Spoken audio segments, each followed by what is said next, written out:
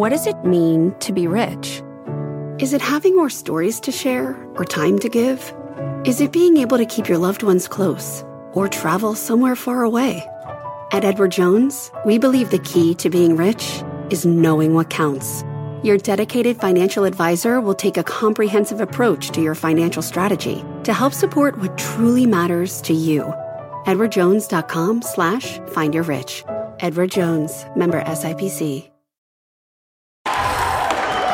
Thanks, Scott. Well, that is the scorecard on Wall Street, but winners stay late. Green across the board. Welcome to Closing Bell Overtime. I'm John Fort. Morgan Brennan is off today. Coming up this hour, we will get signals from two very different parts of the market when software giant Adobe and home builder Lennar report results. We'll bring you all the numbers and an exclusive interview with Adobe CEO Shantanu Narayen before he talks with Wall Street analysts on the earnings call. Plus, a can't-miss interview with Ford CEO Jim Farley with just a few hours left to negotiate before a potential strike by the United Auto Workers.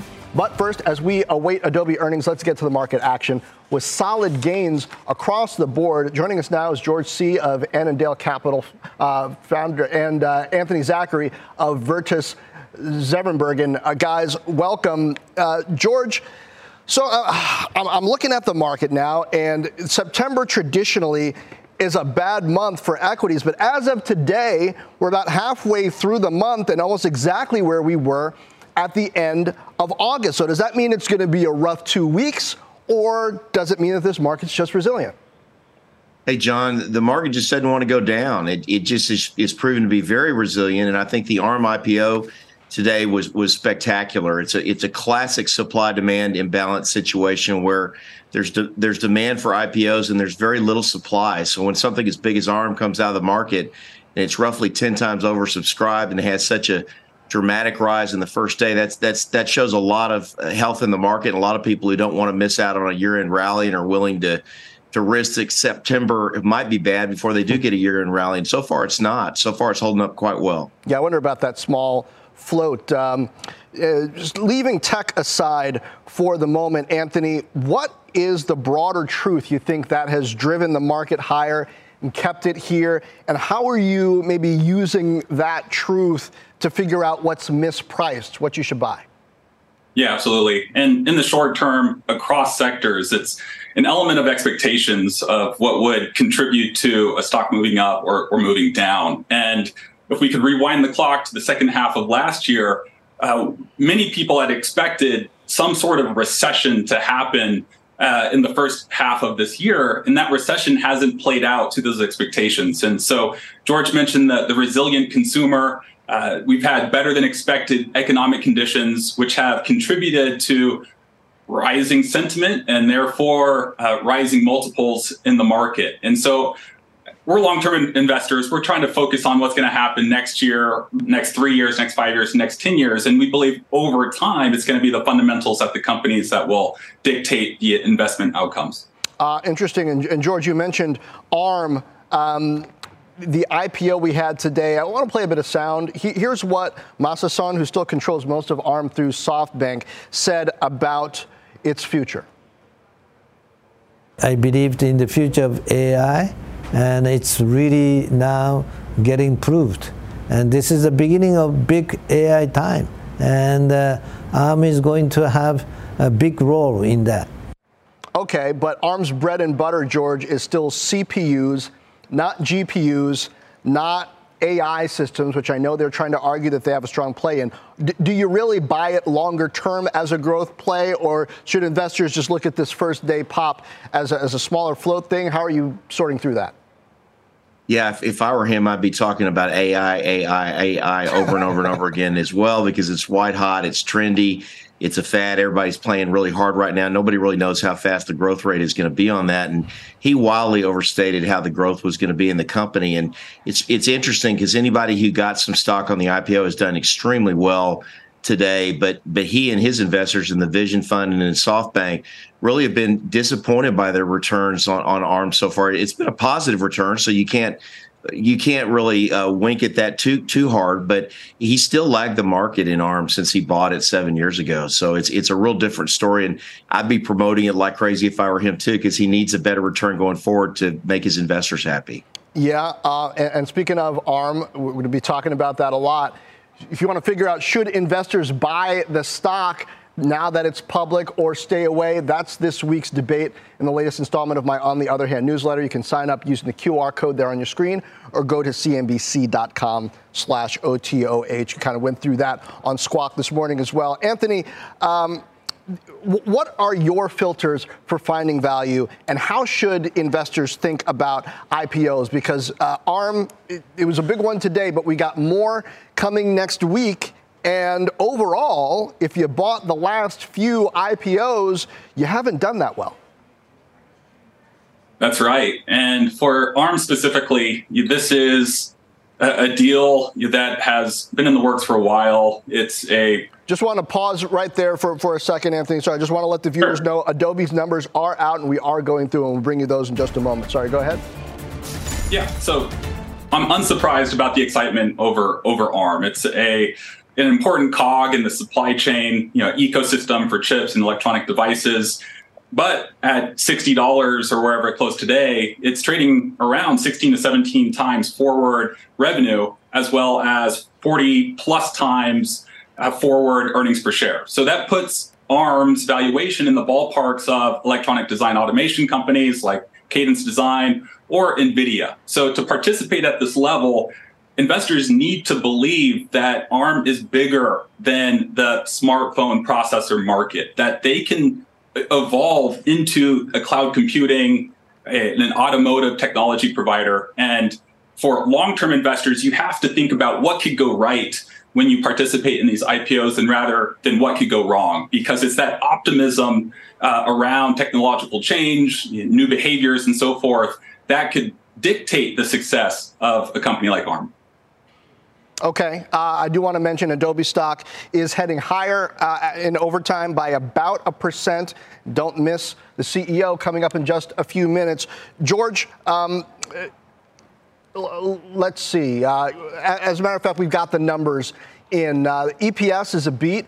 $4.09 adjusted versus $3.98 expected. Revenue also beat $4.89 billion in revenue versus $4.87 billion estimated. Also, take a look at the guide. It looks to be pretty strong. Total revenue right around $5 billion at the midpoint.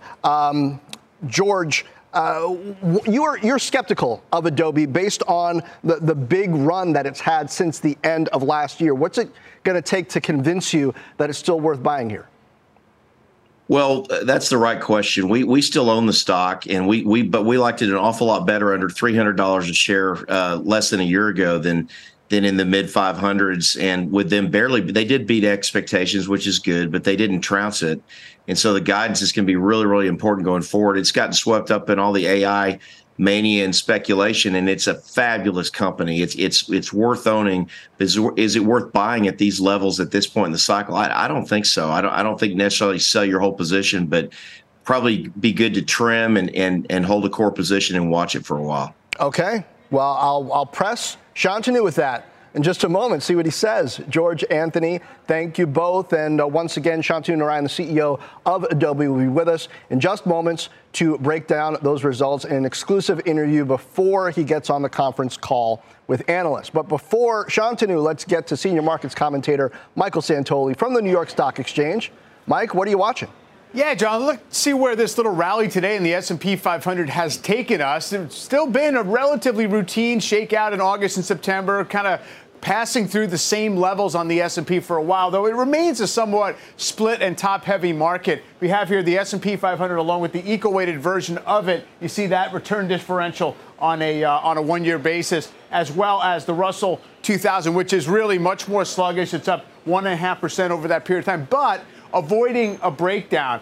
So if you look here, the equal weight basically is below where it was in February. So same thing with the Russell 2000, but the S&P 500 with those large caps got this nice little uptrend going from the lows in August. So it's hard to really find too much fault or suggestion here that we have a lot of fragility, at least in the moment. Right now, we've kind of prevented these breakdowns. Even the S&P can go down another few percent, still be in that uptrend, but we're watching. Of course, we know what the seasonal story is. Now, in terms of the character of this market, in terms of looking for cyclical and aggressive stocks relative to safer, lower volatility ones, still so far on a year-to-date basis, you have the high beta part of the S&P 500, the more volatile, aggressive stocks, as well as the transports, still holding up with a lot more outperformance versus the low volatility ETF, and this is utilities. Now, utilities have actually had a nice run month to date, so you can see just a little bit of hints of convergence or mean reversion there. You got to watch it to see if this is going to actually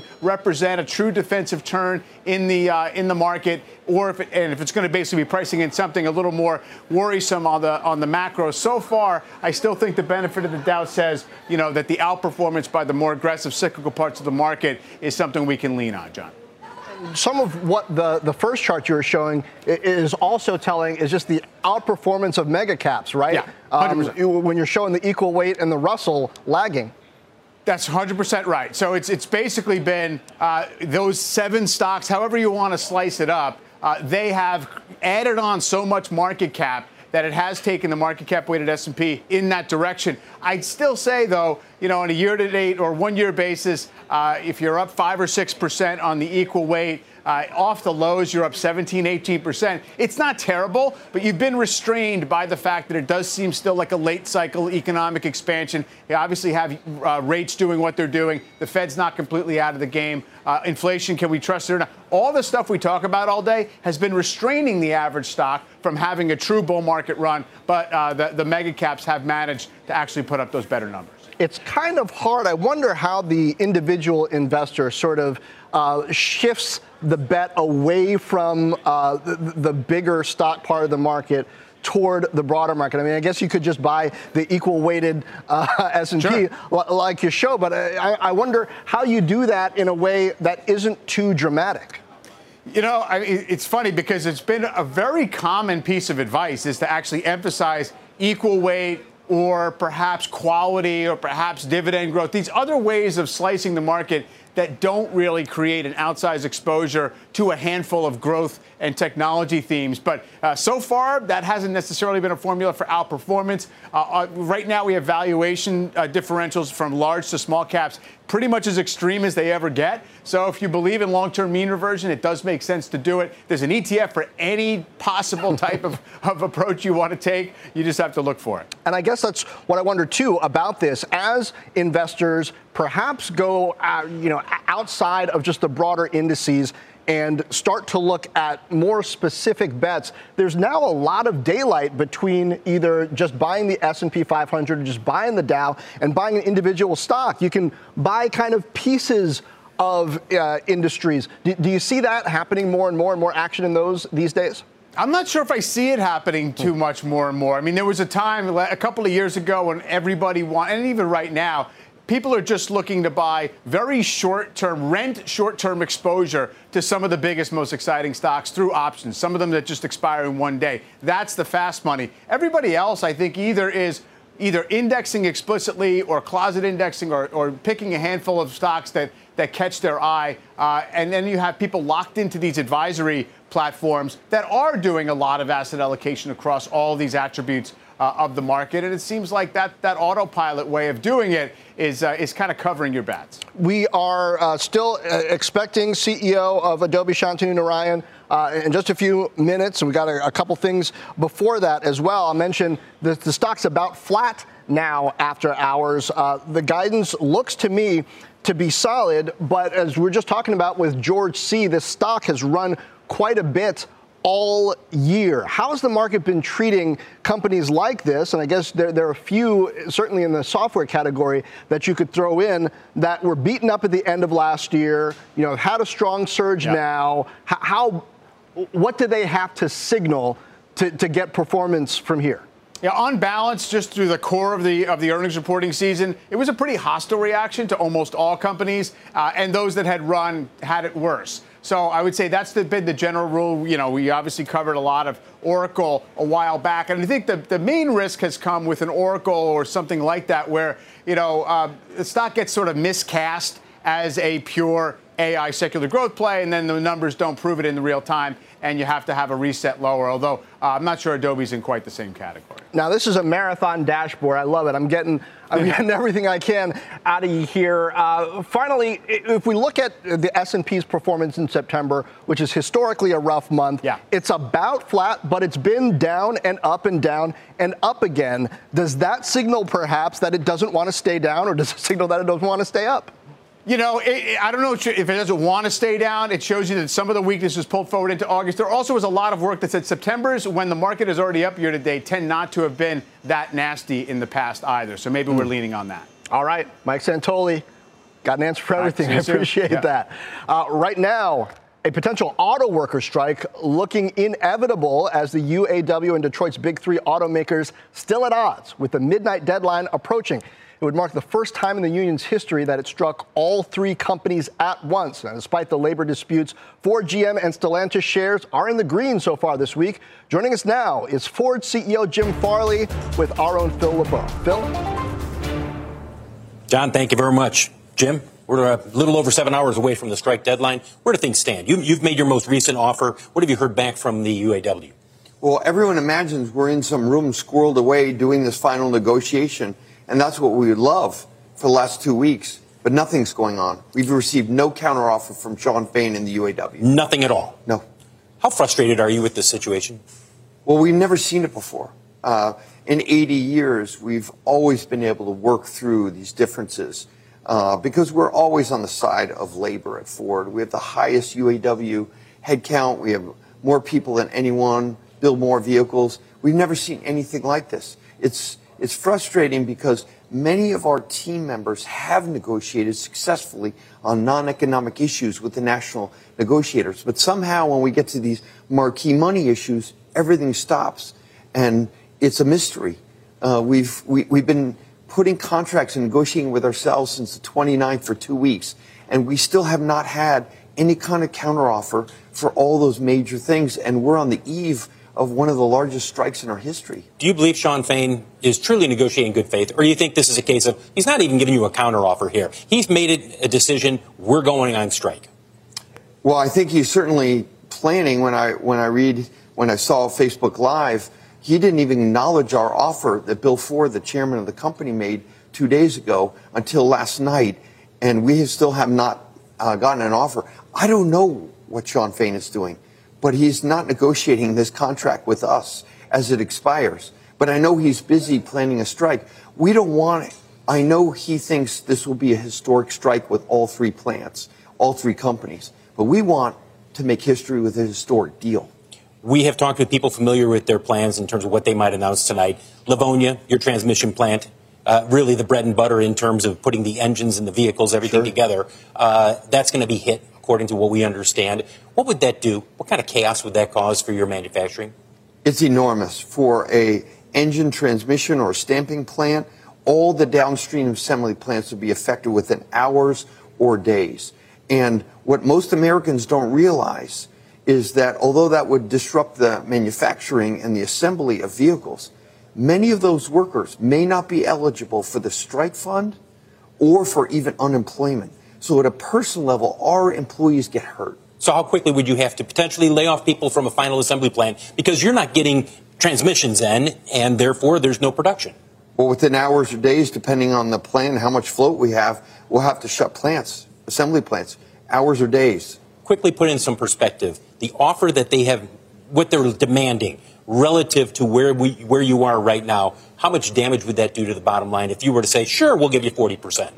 If we signed up for the UAW's request, instead of making money and distributing $75,000 in profit sharing in the last 10 years, we would have lost $15 billion and gone bankrupt by now.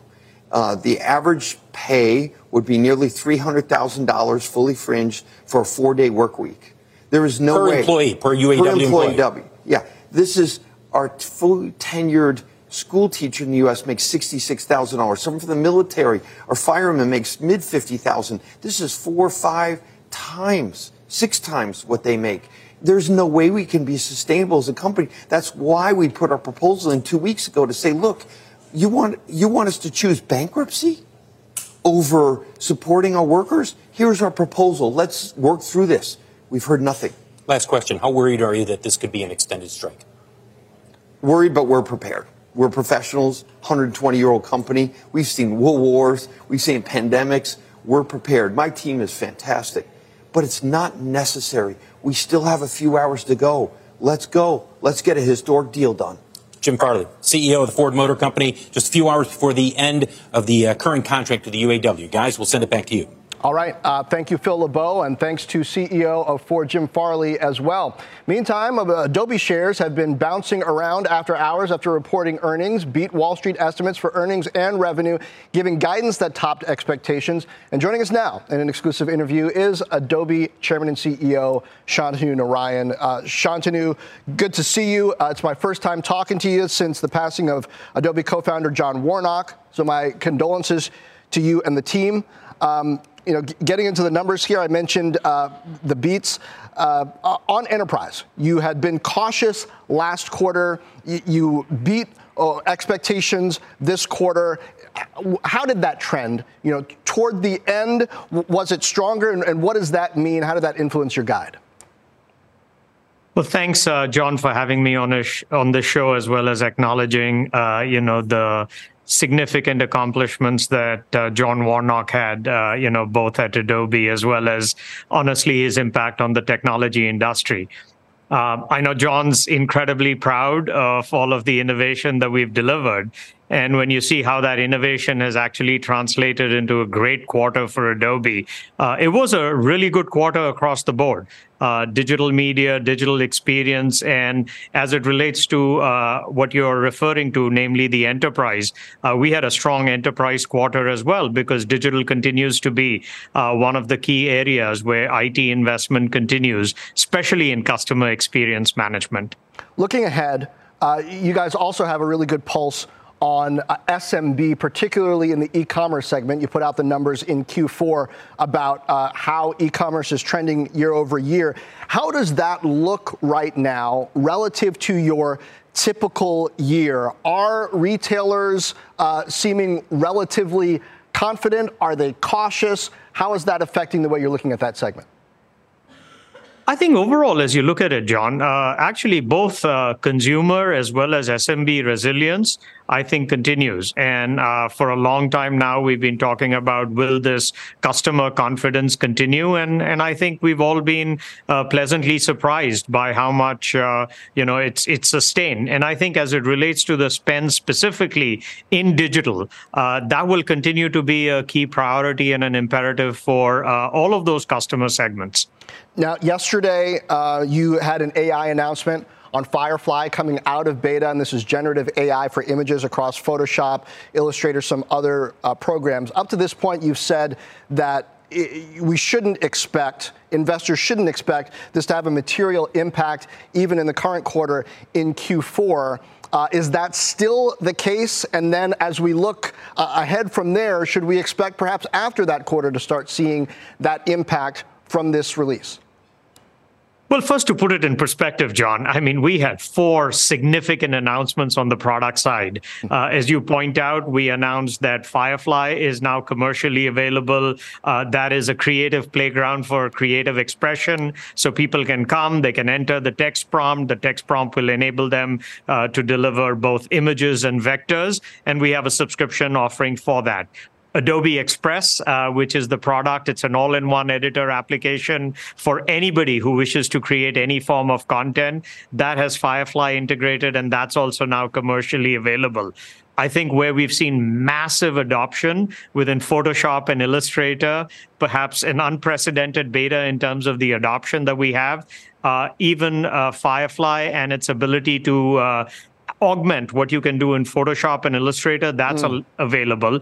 And last but certainly not least, what we've done with the Adobe Gen Studio, which is this vexing problem that every business has in terms of how they can significantly enhance creativity, as well as make all of their content production more automated. So I think it was a massive announcement in terms of our product roadmap. Max is coming up, as you know, where we'll announce a whole bunch of things. As it relates, Shantanu, I really want to ask about the monetization piece of this, because I was talking to your SVP General Manager Creative Cloud yesterday, and the credits component of this, where even if you're not a subscriber to Adobe Creative Cloud, you can purchase credits and get some image generated. It seems like, and she confirmed, this is an on-ramp into more subscription services and perhaps getting people to upgrade. So, given the participation, unprecedented, that you had in this beta, are you expecting that the introduction of generative AI is going to change how this funnel works and perhaps accelerate the amount of subscription adoption and maybe even the level of the tiers? We absolutely expect it to increase the subscription adoption, because right now, as you know, John, we have this extensive offering. We had Creative Cloud. Now you can actually have a subscription, as you pointed out, whether it's just to Firefly or to Express. So the on-ramp is going to be there.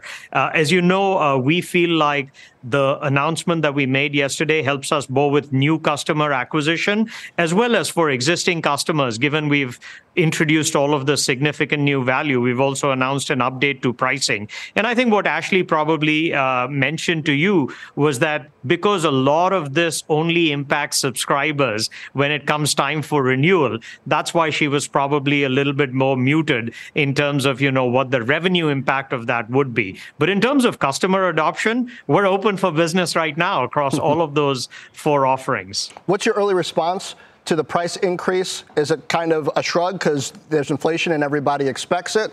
Or have you had some natural pushback? And do you expect this AI addition to play a role in reducing churn, maintaining stickiness? Well, we have really our sort of pulse on what's happening, and most of the feedback that we've seen right now is about the excitement of making sure that this is now available. As you know, one of the key things that we've also done in terms of making it commercially available is actually indemnify, the usage of this. So I think the overwhelming response from our community has been excitement about what it does, about how it helps with creativity and productivity, and the fact that it's ready to go right now. That has really dominated the feedback that we've seen. Well, we'll continue to track it along with the stock and, of course, your progress in the business. Shantanu, thanks for joining us here on Overtime. Ahead of the call, we'll let you get ready for the analysts. Thanks for having me, John. All right, up next, why AI is not a bubble, perhaps, despite huge runs for names like NVIDIA and C3 AI. Our next guest says this year's tech obsession is different from previous hype cycles and is giving stocks in the U.S. an advantage over European rivals. We will hear that case when Overtime comes right back. I won't let my active psoriatic arthritis joint symptoms define me. Emerge as you. Tremfya guselkumab is proven to significantly reduce joint pain, stiffness, and swelling in adults with active psoriatic arthritis. Some patients even reported less fatigue, as assessed by survey 1 week prior. Results may vary. Tremfya is taken by injection 6 times a year after 2 starter doses at weeks 0 and 4. Serious allergic reactions may occur. Tremfya may increase your risk of infections and lower your ability to fight them. Before treatment, your doctor should check you for infections and tuberculosis. Tell your doctor if you have an infection or symptoms of infection, including fever, sweats, chills, muscle aches, or cough. Tell your doctor if you had a vaccine or plan to. Emerge as you. Learn more about Tremfya, including important safety information, at tremfya.com or call 1-877-578-3527. See our ad in Food and Wine magazine. For patients prescribed Tremfya, cost support may be available.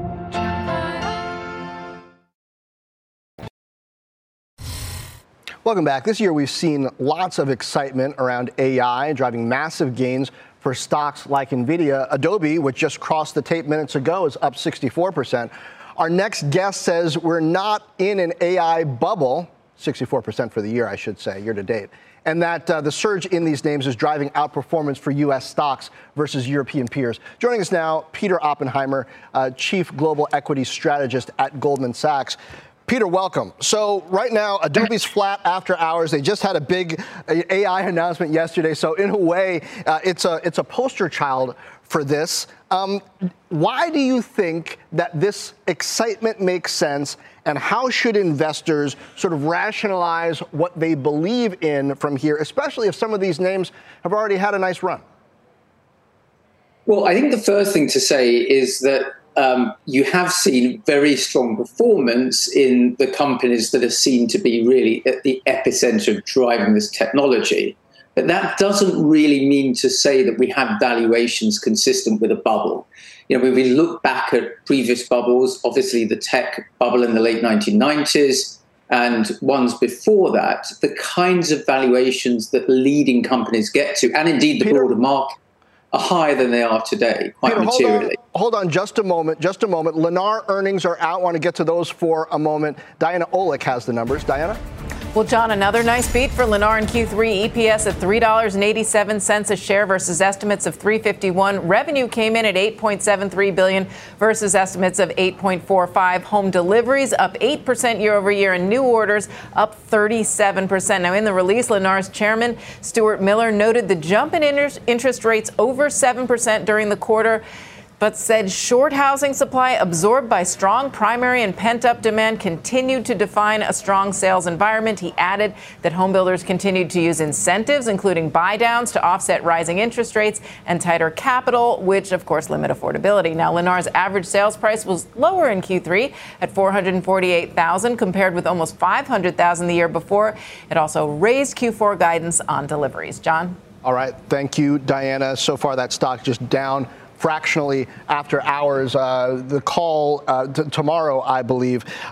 Peter, sorry to interrupt you there. I want to get back to you. You were making the point on AI, and even though valuations are rich, why there's still something there?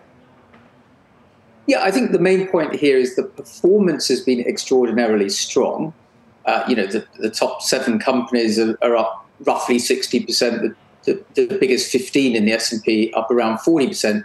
The market ex tech is up around 6%, not much more than cash. So, selectivity has been important. But despite the strong performance, valuations have not risen to the kinds of levels we've seen in other bubbles. Give you an example, the 7 big tech stocks at the moment in the US, if you take a 2-year forward PE, around 25 times, around a 4.5 times EV to sales. That's about half the valuations you were seeing of the 7 biggest tech stocks in the late 1990s. And similarly, if you compare to the bubble of the Nifty 50 just before it burst in the early 70s. To clarify, though, we're comparing to you're comparing to ridiculous, not to rich. It's not to say that the valuations aren't rich. It's just that they're not at bubble levels, right?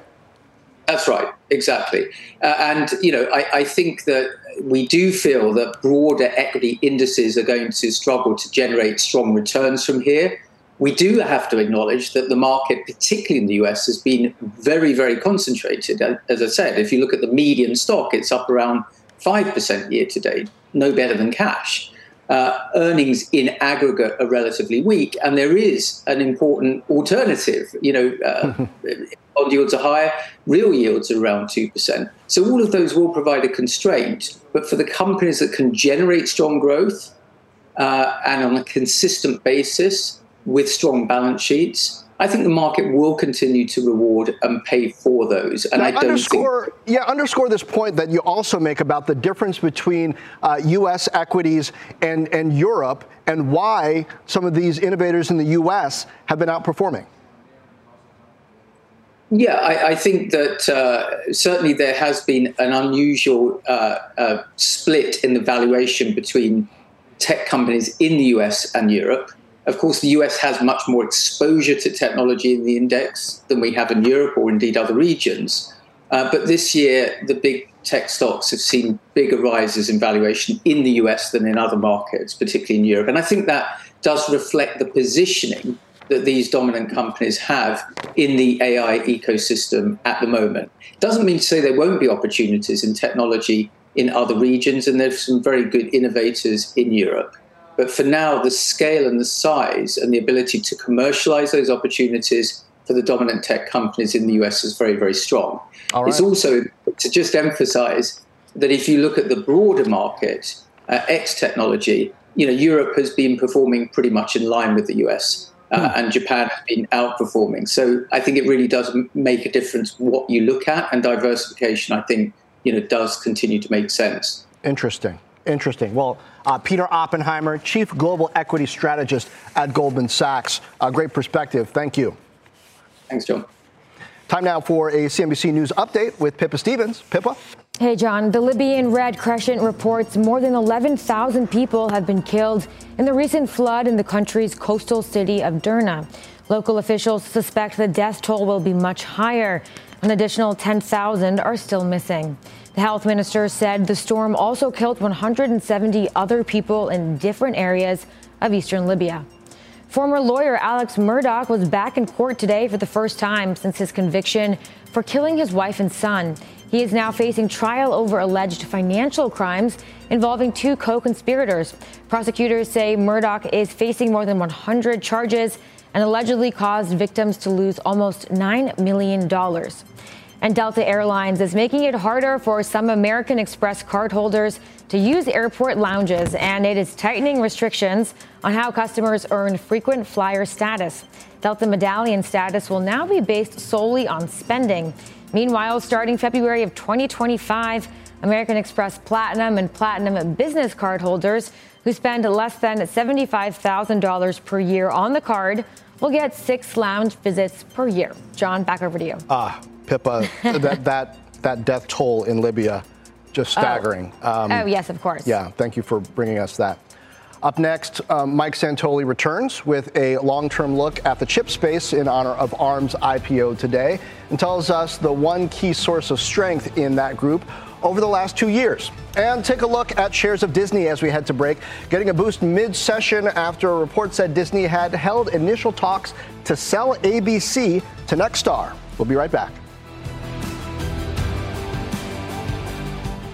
The market doesn't joke around, so why would you? Get serious. Choose Tasty Trade. Tasty Trade gives you the tools you need to make smarter moves. Dig into data with advanced charting, track profit accurately with order chain trackers, see risk clearly with curve analysis, and trade with low-capped commissions, stocks, options, futures, and more. All on one platform. No wonder serious traders choose Tasty Trade. Join the club, genius. Tasty Trading is a registered broker-dealer and member of FINRA and SIPC. Welcome back to Overtime. It was a stellar debut for chip designer ARM, ending the day higher by almost 25%. But what would it take for the company to become a long-term leader in its sector? Let's ask Michael Santoli. Mike?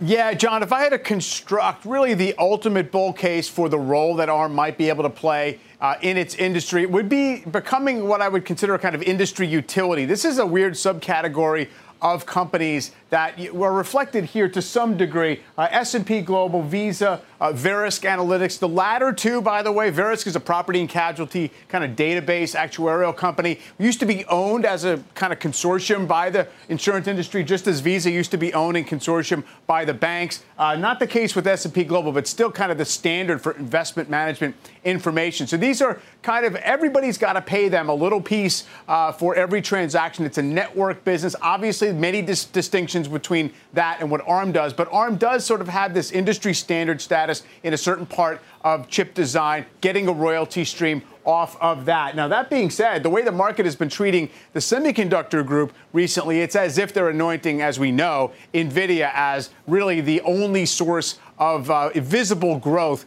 in the industry in this little phase of the cycle. This is a 2-year, and the XSD ETF is a very balanced, more or less equal weighted version of the semiconductor industry. So essentially no movement on a 2-year basis, obviously down big, then up big. And you see that NVIDIA got liberated from the rest of the sector at the beginning of this year, and it's kind of consuming most of the oxygen in the group. We'll see if that can change, John. Yeah, it's free for sure. Mike Santoli, thank you. Looking to trade financials? Well, up next, find out why big banks teaming up with fintech companies could be a challenge for regionals when Overtime returns.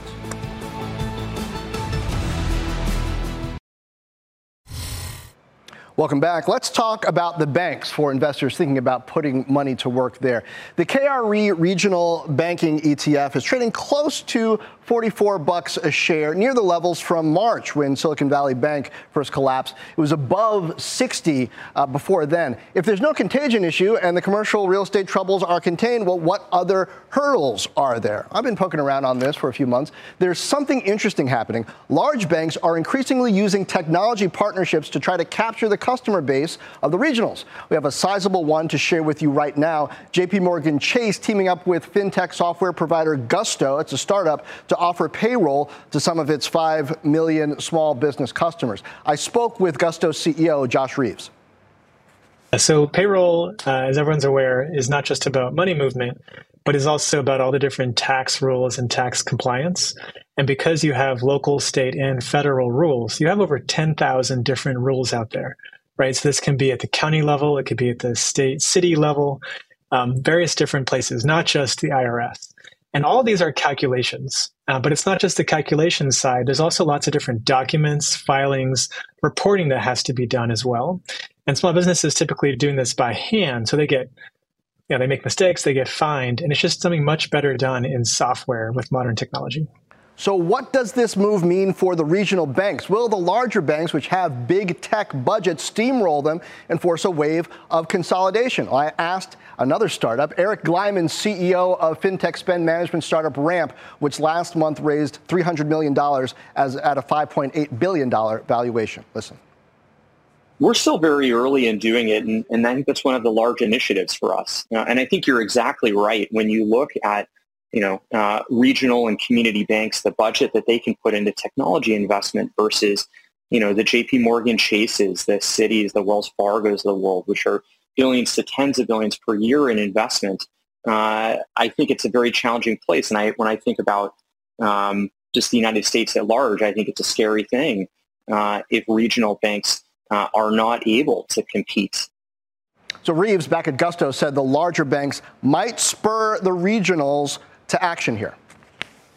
I think this is a great catalyst. It's a good forcing function, but time is of the essence, right? These experiences being made better, more modern, customers benefiting from having better user experience, easier to use systems. And again, a lot of these regional banking partners are not going to go build a lot of that tech in-house. So working with partners, whether it be Gusto or other parts of the stack, I think is very much the future. And the good news is there's companies like Gusto and others really focused on wanting to work with banking partners of all sizes, frankly. So it's important for investors to figure out how big is this trend. Could it affect whether regional bank stocks rebound from the March tumble or go even lower? Joining me to discuss, CNBC banking reporter Hugh Son. Hugh, great to have you here. You talked to Josh too. Yeah, what do you think? Yeah, this is a great angle, John, because this is part of the bigger picture here that regional banks face, right? We know that post-SVB collapse, they're going to face greater regulation. That's coming down the pipe. We know that they're already having this profit crunch because of the greater funding costs that they're facing. And now they're facing JPMorgan in payroll processing. Now, JPMorgan has a $15.3 billion tech budget. And, it's impressive. It's a little bit inflated because half of that roughly is, business as usual, like paying engineers to keep the lights going and part of the empire. But about half of that is innovation. And so, they're really facing, this incredible pressure coming from the folks of JPMorgan, other folks. And when you think about it, this is another story, another angle into the story is JPMorgan is doing this because why? Because the likes of Square and PayPal have led the way with innovation. They've created these fully enclosed ecosystems for their merchants. And JPMorgan is saying, I'm going to be a fast follower. And by the way, we're going to still be years ahead of the regional banks. There's so many players here, and investors can really think about what they expect to happen, who they expect to win. I'm used to the narrative of the big banks versus the fintechs. But now we've got a narrative of banks plus fintechs and who's going to be able to choose the right partnerships and integrate most quickly. What's the impact of this, you think, on the smaller banks and the consolidation that so many expected to see after SVB? So it is they're getting it from both sides, John. They're getting it from the fintech players who can operate in any state in the country. They're getting it from the big banks. And so this is one of the reasons why the thesis out there is that there will be consolidation at some point. There's just too much pressure on them. Will it be immediate? No, because they need the green light from regulators, and there's still a lot of pressure from folks like Liz Warren, Senator Liz Warren, who's against these kinds of tie-ups. But the pressure is there, and I don't think it's going away. On the fintech side, you see any likely winners? Well, ADP is a legacy player, into it. There's these huge players. They deal with corporates. You have smaller folks. You have Gusto. You have a few other, players in that space. I think those guys are going to be the winners. They're gaining share really fast. Yeah, and you mentioned Block and PayPal. We'll see how they do. Hugh, thank you. Okay, still ahead, much more on today's after-hours earnings movers as we count you down to Adobe's earnings call, plus analyst reaction to Lennar's results. Overtime, we'll be right back.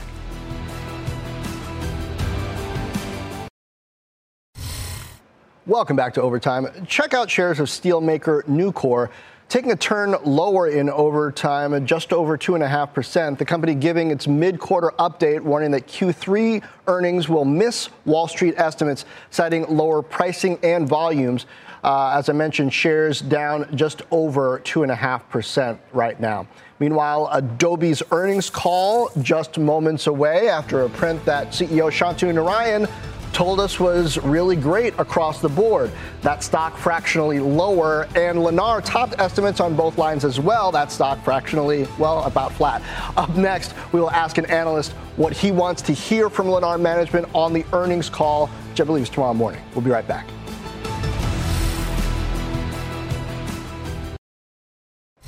Welcome back to Overtime. One of the nation's largest home builders, Lennar, reporting a nice beat on earnings and revenue for Q3, while home deliveries were up 8% year over year. New orders were up 37%, but with a lower average sales price. Stock's been bouncing around in overtime. The earnings call tomorrow morning. Joining us now is Seaport senior analyst Ken Zener. He has a buy rating and a $137 price target on the stock. Ken, welcome. So it looks like they had more deliveries, but at lower prices, and yet still managed to beat on gross margin. What does that tell us about costs of either materials or labor or something? Right. I think the big issue here is, they basically met guidance, but the stock gross margin came in higher than their guidance is very impressive because the 24.4% 3Q compares from 22.5 in 2Q. So that's impressive. Fourth quarter guidance is for roughly 30, 40 bips or so higher. And that's important because they beat on the orders. So essentially, Lennar's been very focused on steady production. So whatever they produce near term, they expect to translate to an order. But they exceeded their own guidance and expectations by about 1,000 units there. So I think it's very good. The biggest question we get from investors, is this the last inning of what is to be a recession as the Fed tightens? Or, in fact, do we have a no landing, soft landing scenario, in which case the buyers are out there? And that is our view. Well, let me ask a different question then, since you've already been asked that. How long can this weird situation continue where there's so little inventory, right, of existing homes because interest rates have gone so high? People don't want to move because they can't afford another mortgage. And so newer homes at these lower prices are actually a better deal. How long does that continue? They're dramatically better than that, quote, free market mortgage rate if they're buying down to 5.5%. That's the builders. And that is in these gross margin guidance that Lennar is giving.